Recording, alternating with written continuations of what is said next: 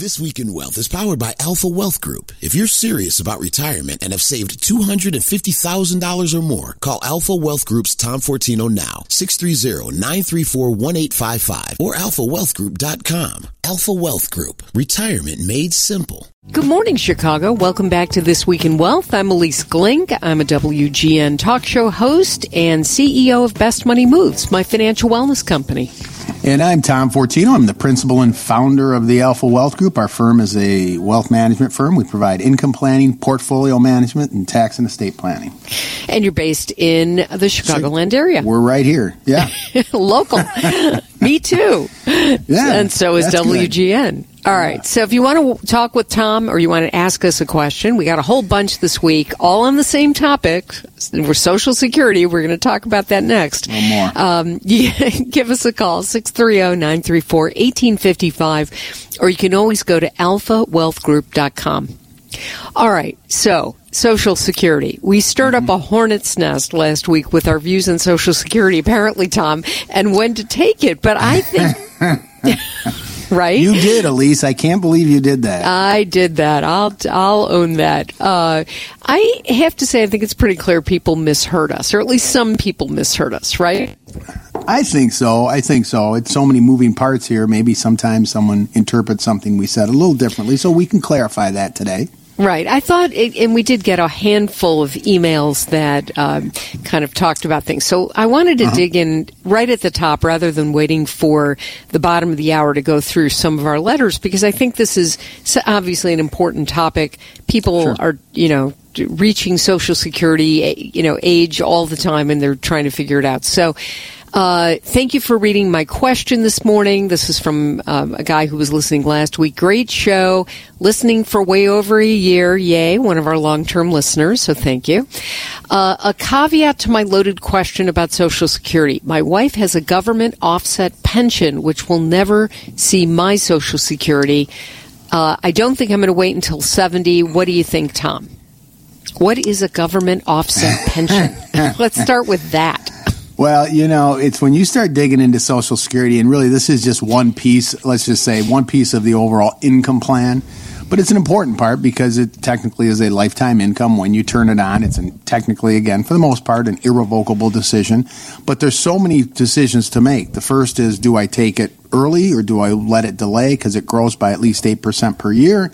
So there's these decisions. Then I have a spousal benefit versus my retirement benefit, and we could go down the line. Divorce spousal benefits, survivor benefits. There's also what are called the government offset provisions and windfall provisions. So let me say this, preface it. This is general information. These are not recommendations.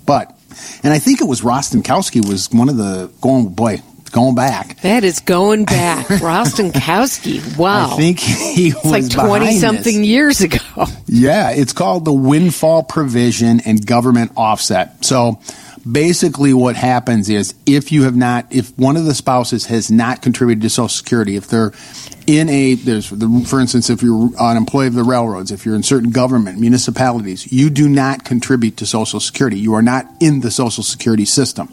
And so you receive a pension or you receive something, right? And so there's what's called a pension offset. And again, this is general, but the point is normally in Social Security, the higher benefit stays with the surviving. So let's say I have a very high benefit or much higher than my wife's. I pass away. That higher benefit then transfers to my spouse. It's a survivor benefit. That is not true in the sense of when there's a government offset or there's offset provision. What that means is it is basically they take your pension and it is deducted from that benefit. So if it's higher, so let's say I have a $2,500 a month pension and the benefit is $2,000 a month that my spouse had, I'm getting nothing. There is no survivor benefit. So they basically offset or deduct your pension from that survivor benefit. I hope that makes sense. It's confusing. So they must see it the government must see it as a double dip somehow, because you've got the pension, which is guaranteed, but you didn't contribute to Social Security, so it's like one or the other? It's kind of that way. They've just devised this part of the rules, and it went, that was not originally in Social Security. Of course, they make changes, and they have over the years. As I said, it used to be tax-free. It is no longer tax-free. Up to 85% of your Social Security can be taxable. But anyway, a lot of things have changed. The point is I'm not saying I agree with it, but they're saying because you have this pension, no, you're not, and you never participated in Social Security. Now, there are what are called substantial. There's a deeper hole here. I don't want to go into the substantial earnings. If you've had 20 years of substantial earnings outside of your government job, let's say you did something else, and you have substantial earnings, you can still receive Social. Again, we don't need Social Security because you've got enough quarters. It's like you've lived a second lifetime. It's called substantial earnings, but again, we don't need to open that can of worms. One of the points I would share, one of the takeaways here is when you're looking to take Social Security, one of the considerations, I believe, is how is this going to impact my spouse? Again, for those that are married, and you say, look, I have a higher benefit, I want to maybe defer it, so it's not only higher for my life, but if I predecease my spouse, it's higher for their life. If there's an offset provision, or if they're not going to get it anyway, for whatever reason, then that may not be a factor in the decision process. So I guess that's the takeaway from this. All right. Well, so this guy who wrote in said, I don't think I'm going to wait until 70 to take Social Security because of this. And I guess that makes sense. There you go. Okay. That's a decision. All right, so letter number 2.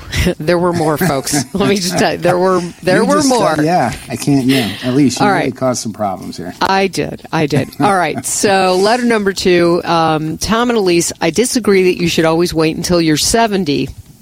I'm single, thus have no one to assume my benefit. I can name at least 5 people who died and never collected a penny from Social Security. I took mine at 65. I have easily put it all into savings every month. It's available if I need it, or I can enjoy it while I'm still able. One size does not fit all. Mm-hmm. Yay for you. I don't disagree with that statement. Okay. I don't think that everybody should wait until they're 70. In fact, I can think of a lot of people who it made tremendous sense to take it early, like my mother-in-law, who ended up passing away at 70. She took it at 62, and it made a big difference in her quality of life. Mm-hmm. Yeah, again, there's no one-size-fits-all here when we talk about Social Security. It's an important decision. I would always say, please be careful by just going based on opinion. Like, as we're talking through this, Elise, this is the conversations you can be having. I can run, and I run the Social Security analysis for individuals to say, here's your cumulative lifetime benefit if you live to a certain age. And, again, it's not that you'll do it that way. I'm more than happy to do that for anyone, but it gives you, again, you're just making an informed decision. There is no perfect answer, and we've said that before. But if you can say, hey, I considered all these things, at least down the road, you won't be that person who says, man, I wish I wouldn't have locked into this at 62 because now I have this lower benefit. At least, again, consider all these things that we're discussing today and make what you feel is the best decision considering all these factors. All right. Well, when we come back, we're going to shift gears a little bit and talk about lost fortunes. Not missing money, my favorite topic, but lost fortunes. You're listening to This Week in Wealth on 720 WGN. Hey, welcome back, everybody. I'm Elise Glink here with Tom Fortino, the founder and principal of the Alpha Wealth Group, and you are listening to This Week in Wealth, our take on money, your money. Other people's money. 630-934-1855. You can call, text, leave a message for us, ask a question. You can also go to alphawealthgroup.com and download all kinds of great information that Tom provides, all for free, and get him to answer your question personally, if you like. All right. So, Tom, I have to just bring this up today. I know that my favorite thing is missing money. This isn't really missing money. This is evaporating money. So I was just kind of dumbfounded this week about how quickly a fortune could be erased. Right? Not used up, not diminished, not just, whatever, frittered away, completely erased. So Sam Bankman-Fried, who was the head of FTX, the crypto platform, he lost $16 billion in a week. We talked about this, right, a few weeks ago? Sure. Yep. And I thought that was stupefyingly fast. Stupefyingly. I don't use that word hardly ever except in a Harry Potter context.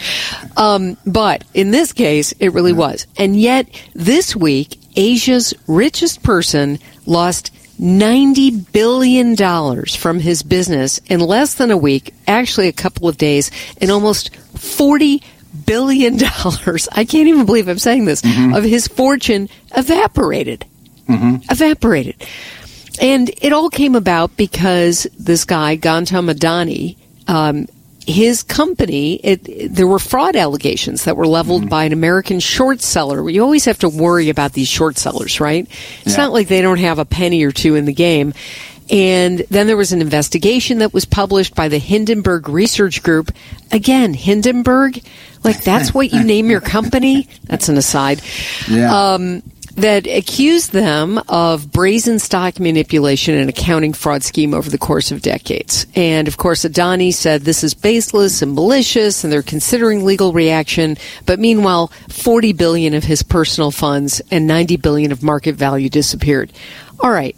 So, first of all, what do you think about all this? Well, we saw these are recent things. We saw it with crypto. Obviously, you can go back to Madoff. These are things that we can see.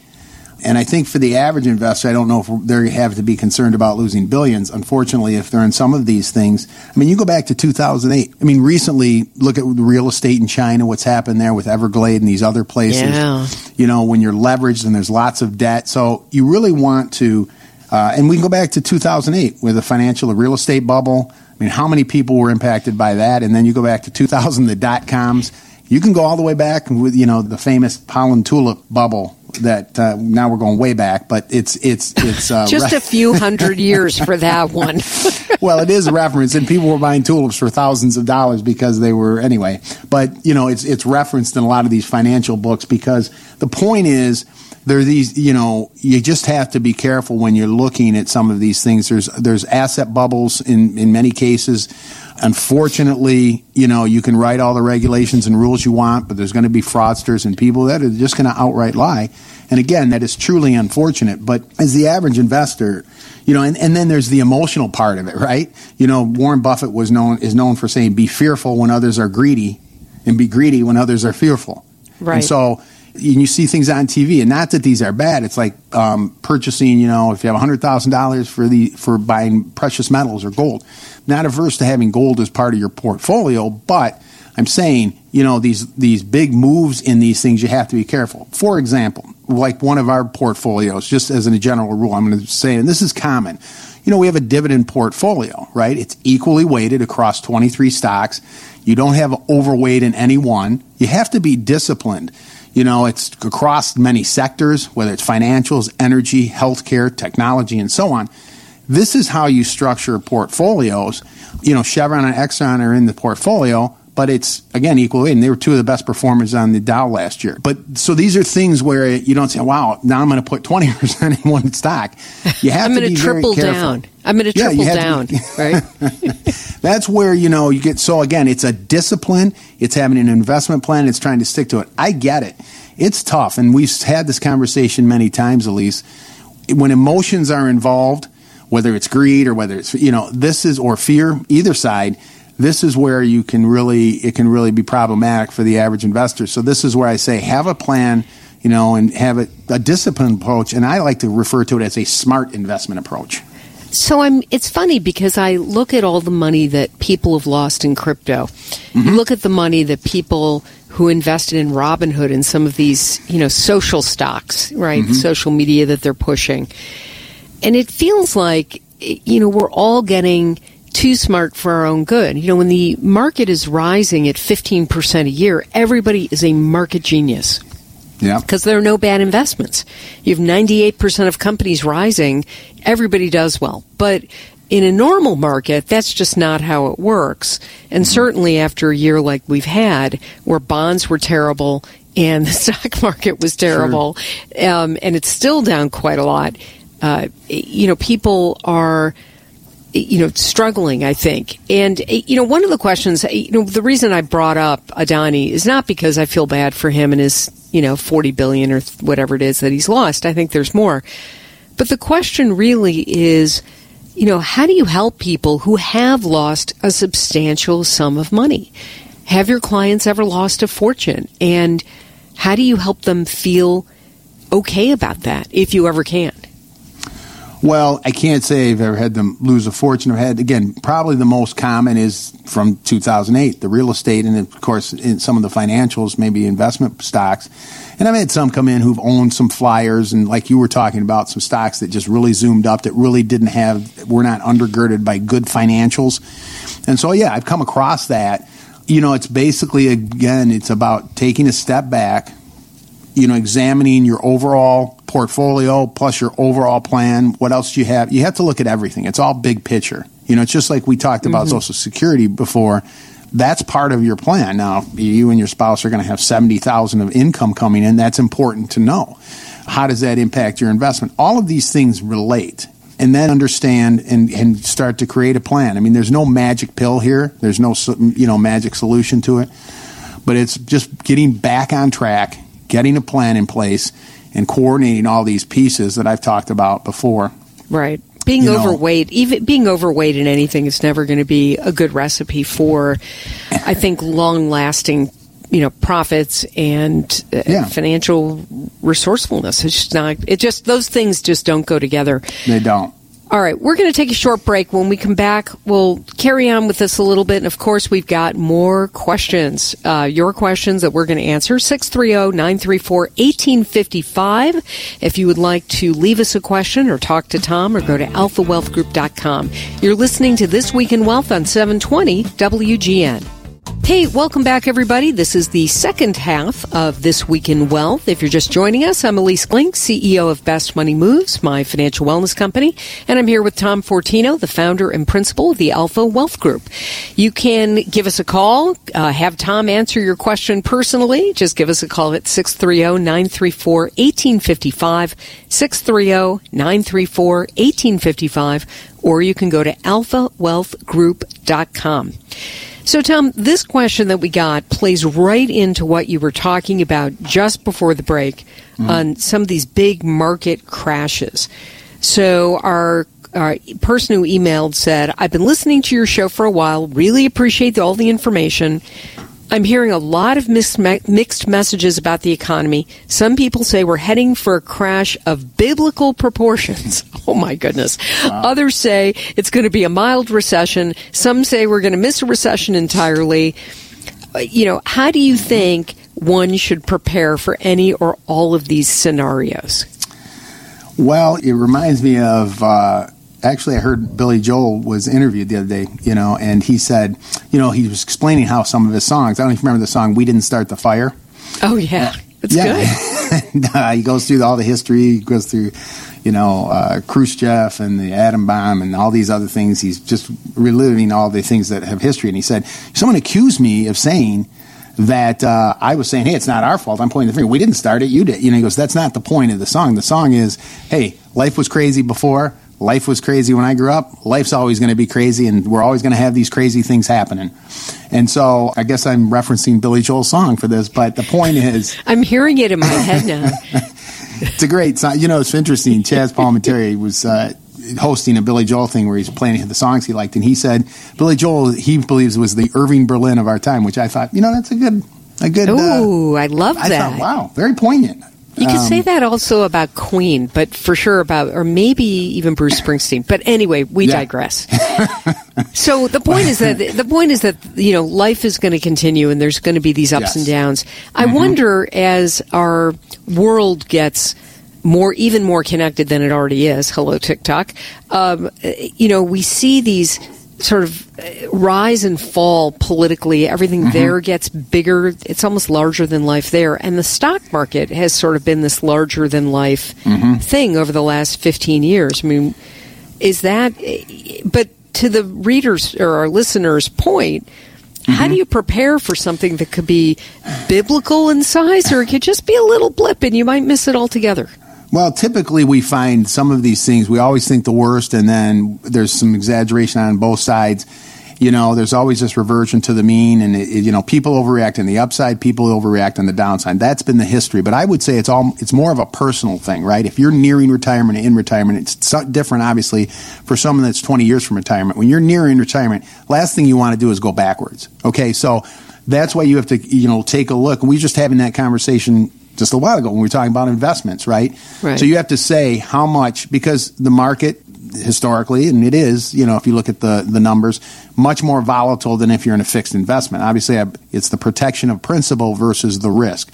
So you really have to, as much as possible, customize a portfolio that makes sense for you. If you say, look, I built up this wealth over many years and I want to protect more of it, well, then maybe half of it should be in more of the, we've talked about CDs now getting over 4% on a 6-month CD. Maybe I put 20% in that. Maybe I put another 20% in some things getting a better yield. Then I can take the other piece and, as we talked about, trying to have a smart, diversified approach where I do have some exposure to the market because I know with longevity, I need to have some growth to, again, provide me throughout my retirement years. So it can be just it doesn't have to be as complicated maybe as some may seem, but it's on a personal level of how do we create an investment plan that makes sense for us, because you can't let these short-term events, dictate making these big moves, because again, historically we've seen that's where the average investor gets burned and underperforms. So here's something that I think people get wrong when it comes to investing. Mm-hmm. I think people are always focused on getting the biggest possible return on their money, mm-hmm. as opposed to the return they need to achieve their goals, mm-hmm. right? So they're thinking, oh, my neighbor said they got 20% in this, or so-and-so gets an average return of 15%, or, oh, the market last year did X, I should be getting X. But really, they may only need a 4 or 5% growth mm-hmm. rate in order to totally live happily ever after. Do you see that sort of disconnect going on right now, where people are investing kind of like crazy people in order to achieve these outsized returns, but in reality, it's not really what they should be doing? I agree with that statement, Elise, because I think, and it's not through the fault of their own, because we're just inundated. All this information that we get and what's going on in the market, and we're just constantly bombarded with opinions. And so we have all this information on our fingertips, and we say, well, wait, the market was up 20. Why am I not up 20? Well, you're not supposed to be in that situation. You're not 100% in the S&P or whatever it might be, because we have to understand on the flip side, last year the market was down almost 20%. So it is true. And when I run the numbers, I do that a lot, where I'll test someone's plan and we'll run it. And I'll say, look, what happens if we have a lower rate of return but less volatility?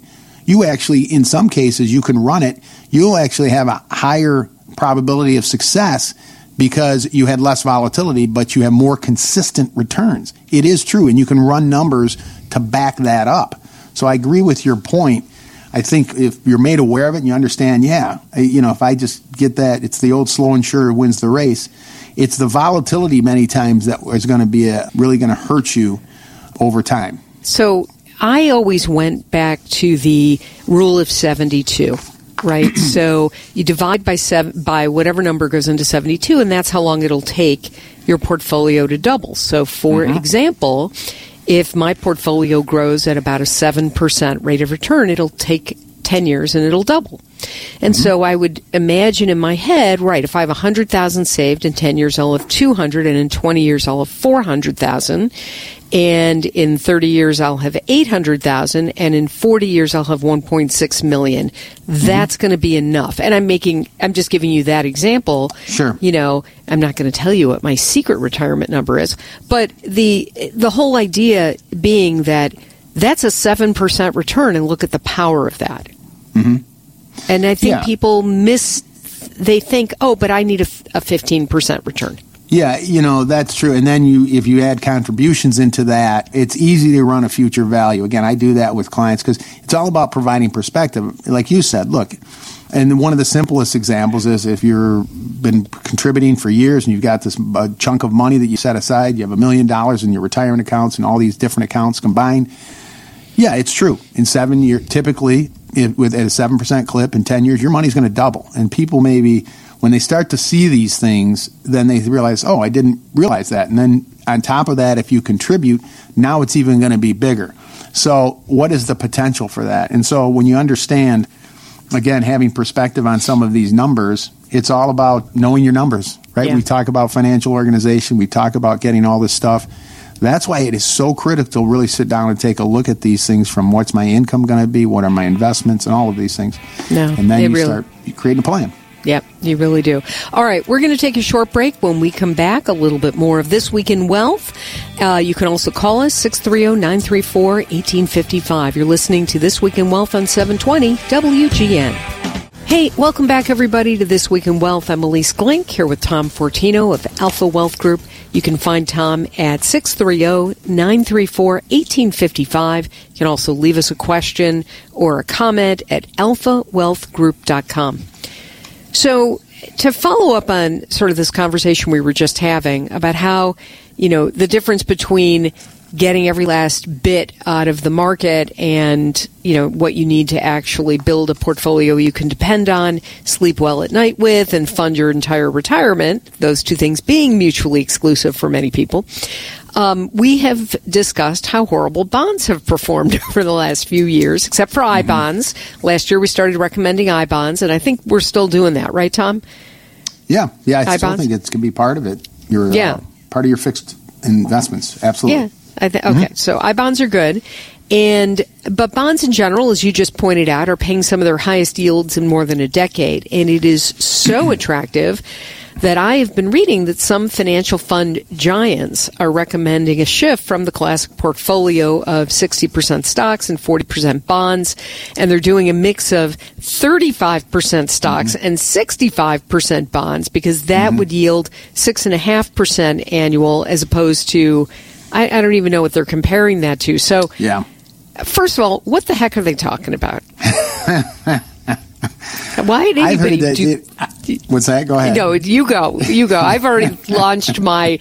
Are you kidding me? Yeah, that's what I thought by the way you were posing the question. Okay. Yeah, I mean, that seems pretty severe. I would say all of a sudden you're just going to flip a switch. I always say it's more of the dimmer switch approach to investing sometimes, where you may, plus or minus a 5% or something like that. Again, it's everybody's situation is unique. I don't know if a 60-40 is all of a sudden you should flip to a 35-65. I don't necessarily agree with that. But it is true, the bonds have been problematic in portfolios. I mean, people are saying, wait a minute, 40-50%, half my portfolio is in bonds. Why is that down? How can that be? We just have to understand bonds, as with interest rates and the way they've been in the past, now they're higher. So there's a shift here in a sense that you can get a higher yield. The bond market is bigger than the stock market, much bigger, and bonds do have some risk. And so we've seen it. There's principal risk. If rates go up, there's an inverse relationship. If rates continue to go up, the bond values can go down. Okay, so so when you create a bond portfolio, like a stock portfolio, it can be a combination of things. You can even look at alternatives. I've mentioned using indexed annuities as a bond alternative. There is no market risk. You can get upside of the market, and it gets locked in every year. That's part of it. But you can also look at doing high-yield bonds. You can do CDs or I-bonds. These are all part of that fixed. You can ladder bonds. So there is an opportunity, I think, with bonds, like you said, in some of the corporate bonds. You can buy individual bonds. And so there's ways to get a nice yield on them. You just want to make sure you try, again, to mitigate risk on how you create a bond portfolio or bond piece, because if it is bonds are not principal protected. I just want to be clear about that. All right. Well, I have a couple of thoughts about this. First of all, I'm such a skeptic that I think the whole advice that you should somehow sell half of your stock portfolio when stocks are at the low to flip them into bonds that would, they're making money on those bond sales. I just, you can sell stocks, buy and sell stocks basically for free now almost everywhere. Whereas if you buy bonds, there's a commission that's paid, right? There can be. If a bond is sold, absolutely. So again, financial journalism skeptic right here, waving my flag saying, when somebody sends you this and says, listen, this is really in your best interest, and it's a form letter, how could it possibly be in everybody's best interest? So you have to always think about the underlying reason. But just in terms of the market being down, I'm not sure why you would sell unless you're harvesting losses, which if you were going to do it, you would have done it last year, right, before the end of the year.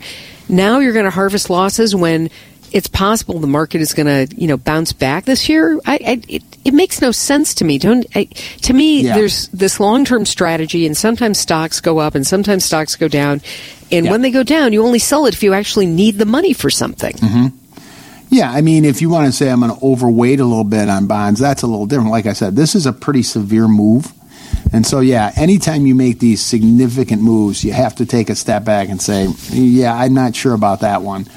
Because, again, you're doing what we just talked about. You're maybe, I don't know if it's an emotional, if you say it's an emotional move, but you want to have a plan that you can stick to over time. This is not that strategy. This is not that. So here's one thing you could do. So for every major company, if you're still working and you're going to put money in your 401k this year, and if you're over the age of 55, is it 50? You can put in $30,000 this year. Is that right, Tom? Correct. Yep. So, if you're going to put $30,000 into your 401k this year, what you can do is for every net new, you can go into your account. Fidelity offers this, Schwab offers it, Vanguard offers it, all the majors offer this. You can decide how you want the new money that's put into the account to be allocated. And it can be different from the way you've allocated everything else. And so every new dollar that comes in, if you really want to, overweight a little bit in bonds, you can say, okay, out of my $30,000, I'll do 50-50 as opposed to 60-40, or I'll do even 60-40, flipping it to bonds if you want, and that'll help you overall with your balance, right? Rebalancing, it'll help you a little bit there. And then if the so-called experts are right and bonds stage this have a remarkable year, you're going to benefit from that. Does that make sense? Yeah, you can do some of that, sure. I mean, I think one of the benefits maybe is, you always say, well, there's a good side to this that bonds did poorly. Maybe it's shining a light on this piece of the investment that maybe we took for advantage for years. It's, okay, we'll put some money in bonds. It's going to be fine. It'll get an interest. It won't really fluctuate a whole lot. No big deal. Well, that changed last year, right? So the bond is not as simple as we think. Like I said, you can have corporate bonds, you can have government bonds, you can have longer and shorter term durations. There's other types of fixed investments. So when we look at that fixed piece of our portfolio, whatever we assign that we're saying we want to keep it out, not keep it, but it's not going to be in the stock market. The idea of that is to not have as much volatility and have some yield. So as I said, it can be along those lines where I put a certain percent in the fixed investment, like a CD that just pays a certain fixed rate. I know it. I'll have return of principal. I can use I-bonds on a small portion. And then you can create these things. It's the same thing as we said before, Elise, not overweighting in one area. The bond market can be a little more, you can have emerging market bonds and international bonds. And so it's not maybe as simple as it, but you want to understand how you're structuring that piece of your portfolio. Yeah, I think that it's really important to think about it and think about how it can be used in retirement maybe to achieve a different goal, right? So I understand you're in retirement now and you want to increase your fixed income. So you're going to convert some of your stock into bonds and you're going to, leverage up a little bit on the cash side of things. I can understand a change in strategy that way. I can also understand putting more money into dividend-paying stocks, right? So that you get the cash that way. Like, what would you, in general terms, Tom, are those two valid strategies? And is one maybe better than the other in terms of generally providing more income, if that's the goal? Yeah, if the goal is income, certainly dividend portfolios can do that. I always say be careful because keep in mind, whatever the dividend is, if it's paying 3.5% or 4% or whatever, that's great, but it's still all stocks. Okay, they're still in stocks. They may be more value than growth stocks, but please keep that in mind. So I try to be aware of that. But there are other instruments out there, again, to try to get higher yields. It's easy now because you can buy exchange-traded funds. You can buy individual bonds if you want. You can ladder them. I mentioned annuities. Sometimes these indexed annuities can be a good bond alternative because they can participate in the upside of the market. Kind of, as I said, more of a bond alternative where you can get upside but no principal risk. Yeah, so it's more of a fixed investment. Yeah, it's definitely more of a fixed. And for those of you who are real estate investors out there thinking that I'm just going to get my income from properties and it's all going to be fine, remember that that's not really a bond.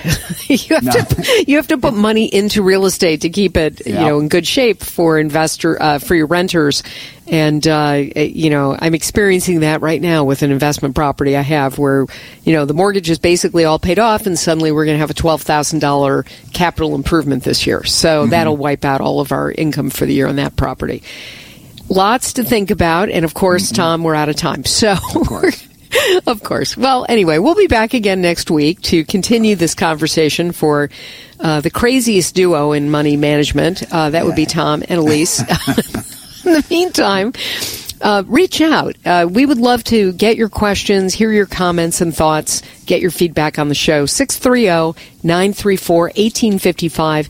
And if you'd like Tom to talk to you personally, certainly call 630-934-1855 or leave him an email at alphawealthgroup.com. alphawealthgroup.com. Thanks so much for listening, everybody. We'll be back again next week on 720 WGN. Tom Fortino is an investment advisor representative of Retirement Wealth Advisors, LLC, and SEC registered advisor. Alpha Wealth Group, WGN, and RWA are not affiliated. Exposure to ideas and financial vehicles discussed should not be considered investment advice or recommendation to buy or sell any financial vehicle. This information should not be considered tax or legal advice. Individuals should consult with professionals specialized in fields of tax, legal, accounting, or investments regarding the applicability of this information for their situation. Past performance is not a guarantee of future results. Investments will fluctuate and when redeemed may be worth more or less than when originally invested. Any comments regarding safe and secure investments and guaranteed income streams refer only to fixed insurance products. They do not refer in any way to securities or investment advisory products. Fixed insurance and annuity product guarantees are subject to the claims paying ability of the issuing company and are not offered by Retirement Wealth Advisors. Insurance and annuities offered through Alpha Wealth Group, licensed in Illinois. Tom Fortino and Alpha Wealth Group are not affiliated with or endorsed by the Social Security Administration or any other government agency.